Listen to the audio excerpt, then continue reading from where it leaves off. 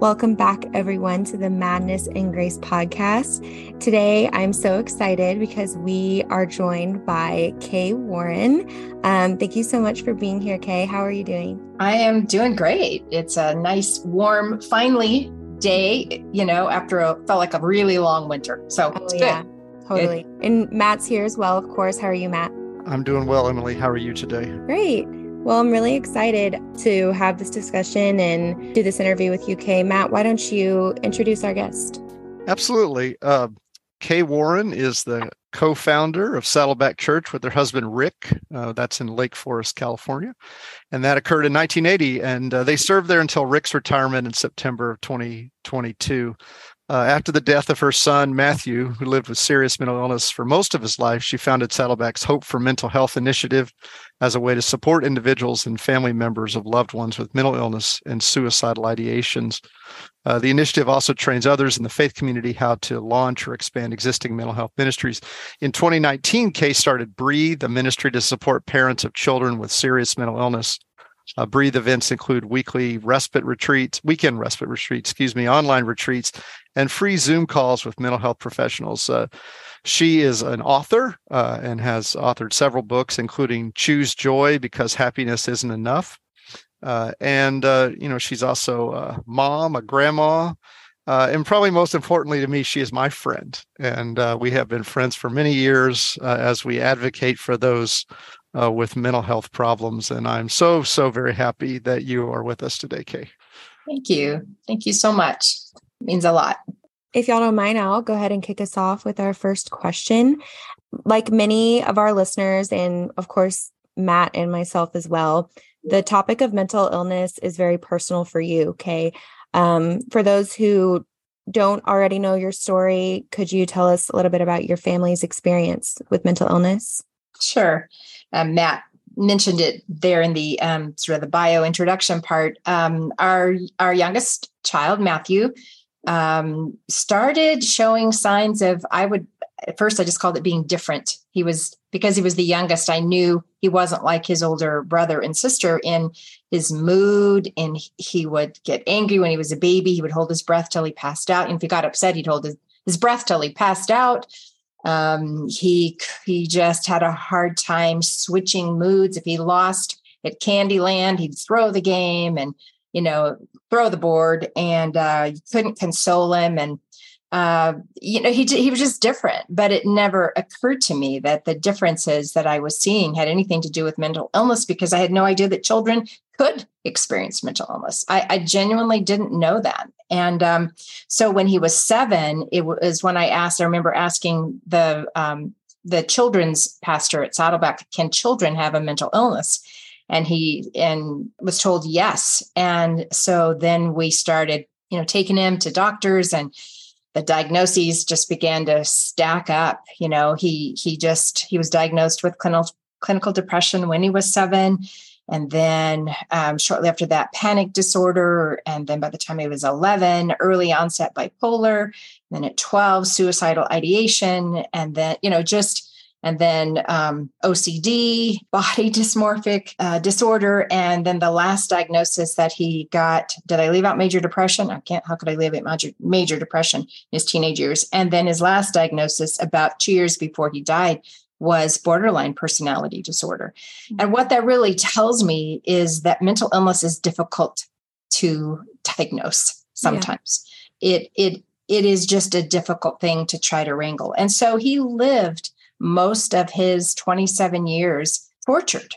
There's just no way to put it. He just had a tortured existence. And, we did everything we knew to do, took him to all the doctors. We were fortunate to have good insurance and had, were secure financially and could seek help and doctors and treatment. And it just, none of it was enough, none of it was enough.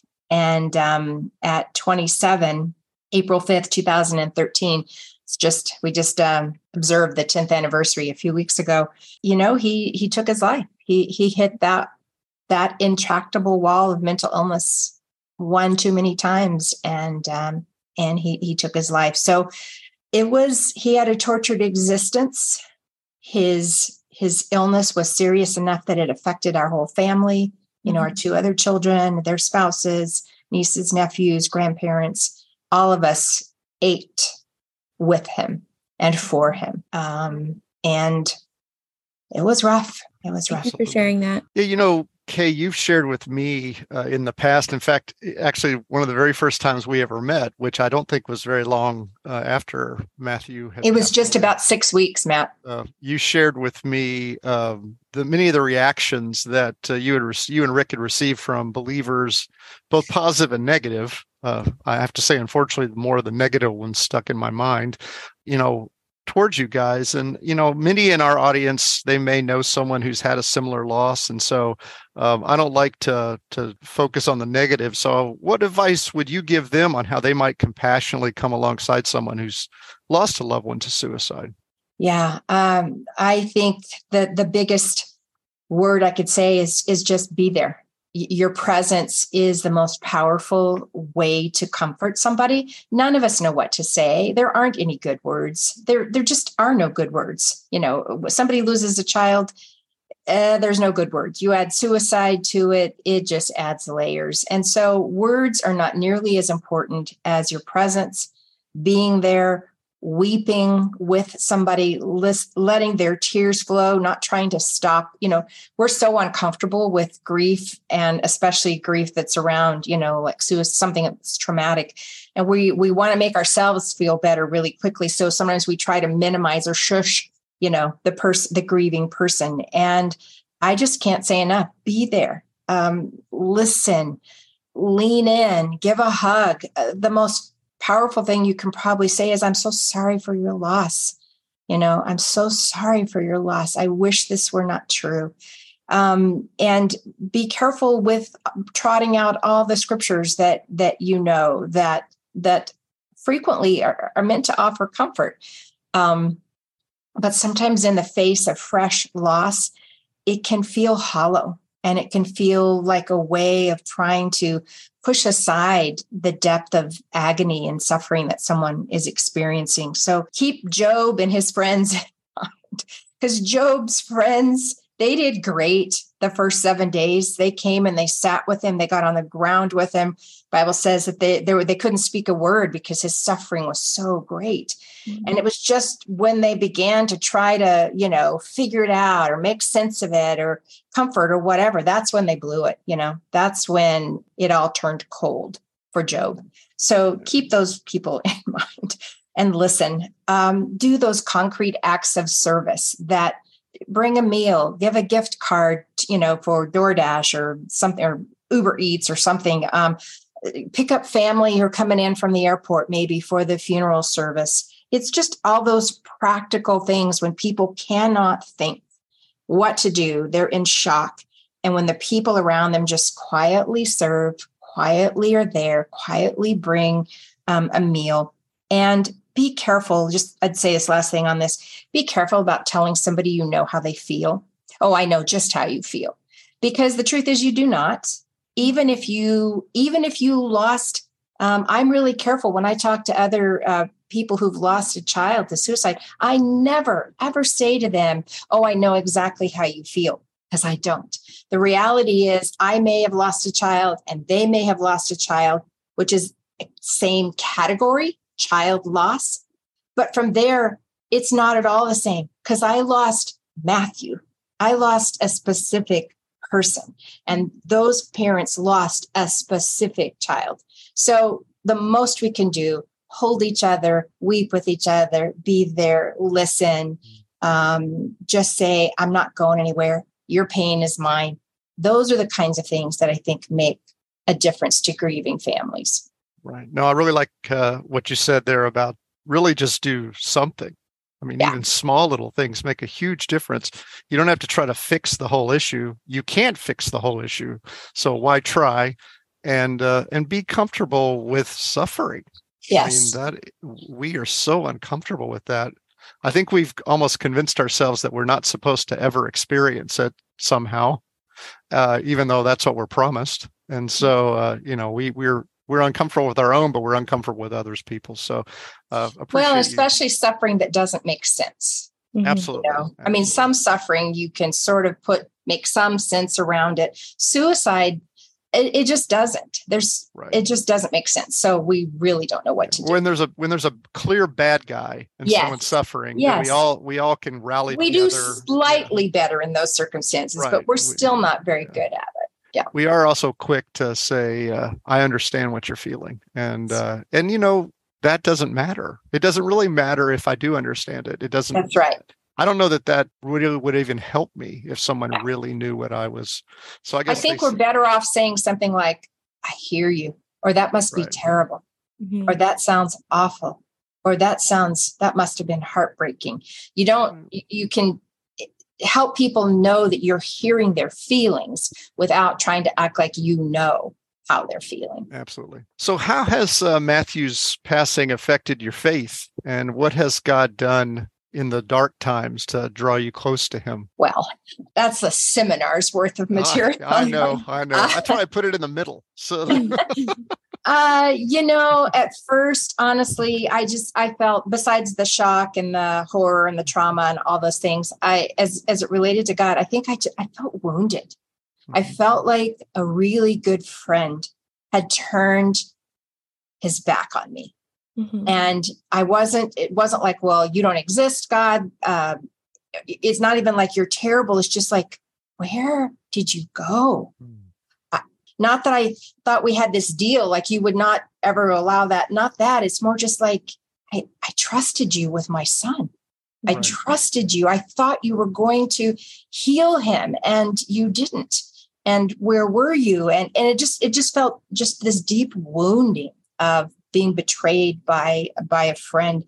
And then it kind of moved into a little bit of, I think, numbness of, well, whatever, you're going to do what you want to do. You're God.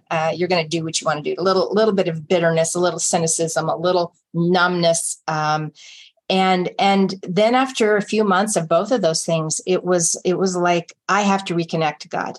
I have to. I cannot live with He is my air. He is the breath in my lungs. I have to reconnect to him. And so then that process of reconnecting with God was actually a sweet one, because I decided that I wasn't going to ignore my questions. I had so many unanswered questions about Matthew's death, about God, about faith, all those things. And I just decided I wasn't going to ignore those. I wasn't going to let anybody try to pacify me or placate me or tell me that I couldn't ask those questions, that I couldn't be mad at God, that I couldn't feel estranged. I started writing those out on little slips of paper, all those questions. And I put them in what I call my mystery pot. I literally have a little pot. And I put those questions in there, and I don't ignore them. I know one of these days, Jesus and I are going to sit down face to face, and all those things that have bothered me through the years, the stuff I can't answer about why didn't you stop him? Those kinds of things. I know that we'll talk about him. And I know in the presence of Jesus, as he weeps with me, that it will be a dear time. Right. And I know some things will make sense then that don't make sense now. And I'm holding on for that. Right. I also had to rebuild my hope. And so I had a box that actually says hope on it. I'm very literal. And so I had a box that said hope, and it used to be filled with verses that were hope for Matthew's healing here. I took those verses out, and it's not because those verses weren't true, but they just weren't true for him. God didn't heal him on the earth, but instead I put the very first verse I put in my hope box was 1 Corinthians 15:43, which says, these bodies are buried in brokenness, but they will be raised in glory. They are buried in weakness, but they will be raised in strength. Well, that was something I can hold on to. I believe that. That's not dependent on what happens here on this earth. It has nothing to do with external circumstances. I believe that truth. Matthew's body was buried in brokenness and weakness, but it will be raised in glory and in strength. And as I have stood at his grave for 10 years, I say that every time your body, Matthew, was buried in brokenness, you will be raised. Glory. Your body was buried in weakness, but you will be raised in strength. It's true for him. It's true for me. It's true for anybody who has met the resurrected Jesus. And so that began to rebuild my hope, not about an outcome here. Because listen, we don't know the outcomes here. We just don't. Our hope cannot be in our children. Our hope cannot be in an outcome for our children. We can have hope for our children or our loved ones or ourselves, but our hope has to be in Jesus because he cannot be taken away. And so I really feel like the circumstances of my life tried to yank the tree of my faith. You know, the Bible often talks about that we're like trees planted by the river, Jeremiah 17, Psalm 1. We're like trees planted by the river. And I feel like the circumstances of our lives are constantly trying to like rip the root, rip us out by the roots. But because I had spent more than 50 years sending my roots deep into the character and the goodness of God, when those circumstances threatened my faith, the roots held. And so I would tell anybody who's listening, it is never too late to start sending your roots deep into the goodness and the character of God, because the circumstances and our spiritual enemy will do everything possible to try to rip out the tree of our faith. And your roots can hold if you have made a practice of sending them into the goodness of God. Wow, that's very powerful. I really appreciate you. And great advice for everyone, not even if they're not going through something like this. It applies to everything. Thank you. Absolutely. Yeah. And we, in the good times is when we are getting those roots in deeper. We don't wait. Job didn't wait. He was prepared. Exactly. And he held on.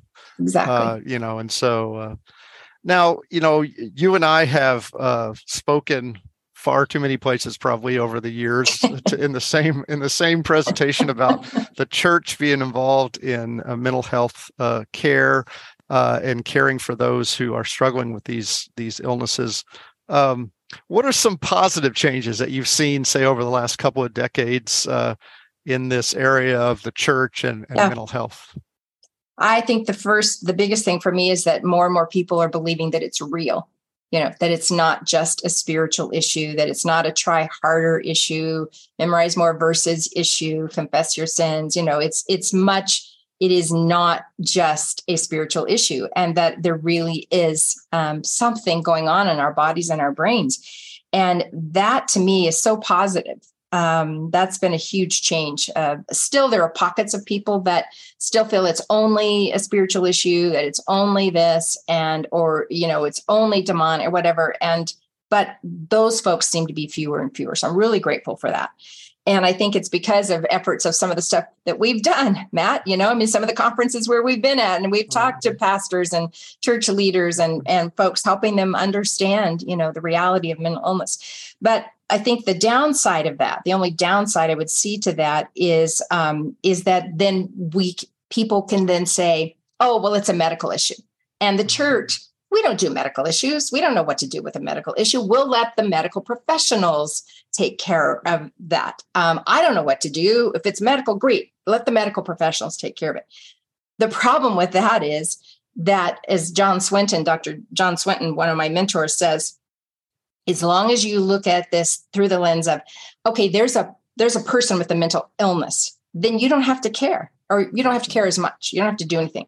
But if you switch it and you say, oh, there's a person with a mental illness, then suddenly it's the church's job to care about persons, because theoretically nobody cares for persons like the church. That's our DNA. That's our charge from God, is to care for each other and care for vulnerable people. So I love the emphasis on it's not just a spiritual issue, it's real. I think we just have to be careful then that we still take responsibility for the part that the church can play, which is to love, care for, support, be there, protect, nourish people with mental illness. The church can't say, sorry, you burned too many bridges.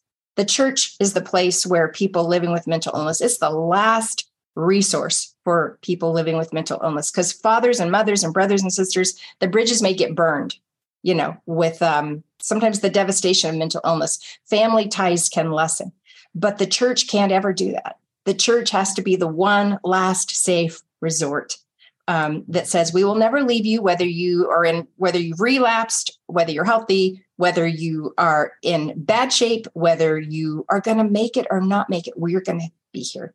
And I love to see the churches that are stepping up in those ways. Great. Thank you very much. That's a great segue into the last question. You mentioned mothers, fathers, family, how those ties could be broken, but for all the mothers and fathers listening who may have a child diagnosed with a mental illness, what encouragement can you offer them as they struggle daily to care for their own child? Yeah, it's a long journey. The journey through mental illness, it's a long, long journey. And parents and family members need respite, need some places to stop and breathe, catch your breath. And which is why the ministry that I have called Breathe is exactly intended to be a respite time, or a breathing spot on a long journey. Frederick Buechner has a quote that he said after his daughter, who nearly died of an eating disorder. He said, what good is a bleeding heart if you bleed to death? Yeah. What good is a bleeding heart if you bleed out? So as parents, we have to make sure that we are on this long journey, taking care of ourselves. Which is very difficult to do, because if you have a loved one with a really intense needs, it's difficult to find time and ways to take care of yourself. And I don't mean things like sometimes you read in magazines, take a bubble bath or have a cup of tea, or, as though that's going to make it all better. It's deeper that than didn't do it for you? Bubble bath? Well, for about 3 minutes. That's about it. So it's deeper than that. It's making sure that you are really reconnected with God. I absolutely believe in learning how to breathe. I mean, we all breathe, might as well learn how to do it well. God does something in our bodies when they are well oxygenated. Our brains work better. Our central nervous system works better. We're better equipped to make good decisions for our family. So I'm serious. Learn how to breathe. Look at breath work. I think that breath connects us with God. It points us back to the very beginnings of our creation, that he breathed his breath into us. And so to use prayer, our breath as prayer, I mean, there's so much I could say, but I just think for myself, learning how to breathe has been a really important thing, and keeping connected with God. I look for beauty every single day. I'm a birder. I'm a total birder nerd now, Matt. You didn't know me as a birder, but I'm a birder now, and I'm crazy about it. And I have to be outside every day, and I'm in nature. But God gave us these 5 senses, not just to protect us, but to actually sweeten what can be sometimes a bitter experience. Life is hard. And these senses of ours, to take in beauty, to take in music, to take in nature. Yeah. So parents, those are the kinds of practices that I think actually strengthen us and allow us to keep going and keep hope alive over a very long journey. I like that you're giving parents permission to have moments where they don't just think about their ill child. Yes. And so just because your child has an illness, a mental illness, doesn't mean you don't have a life.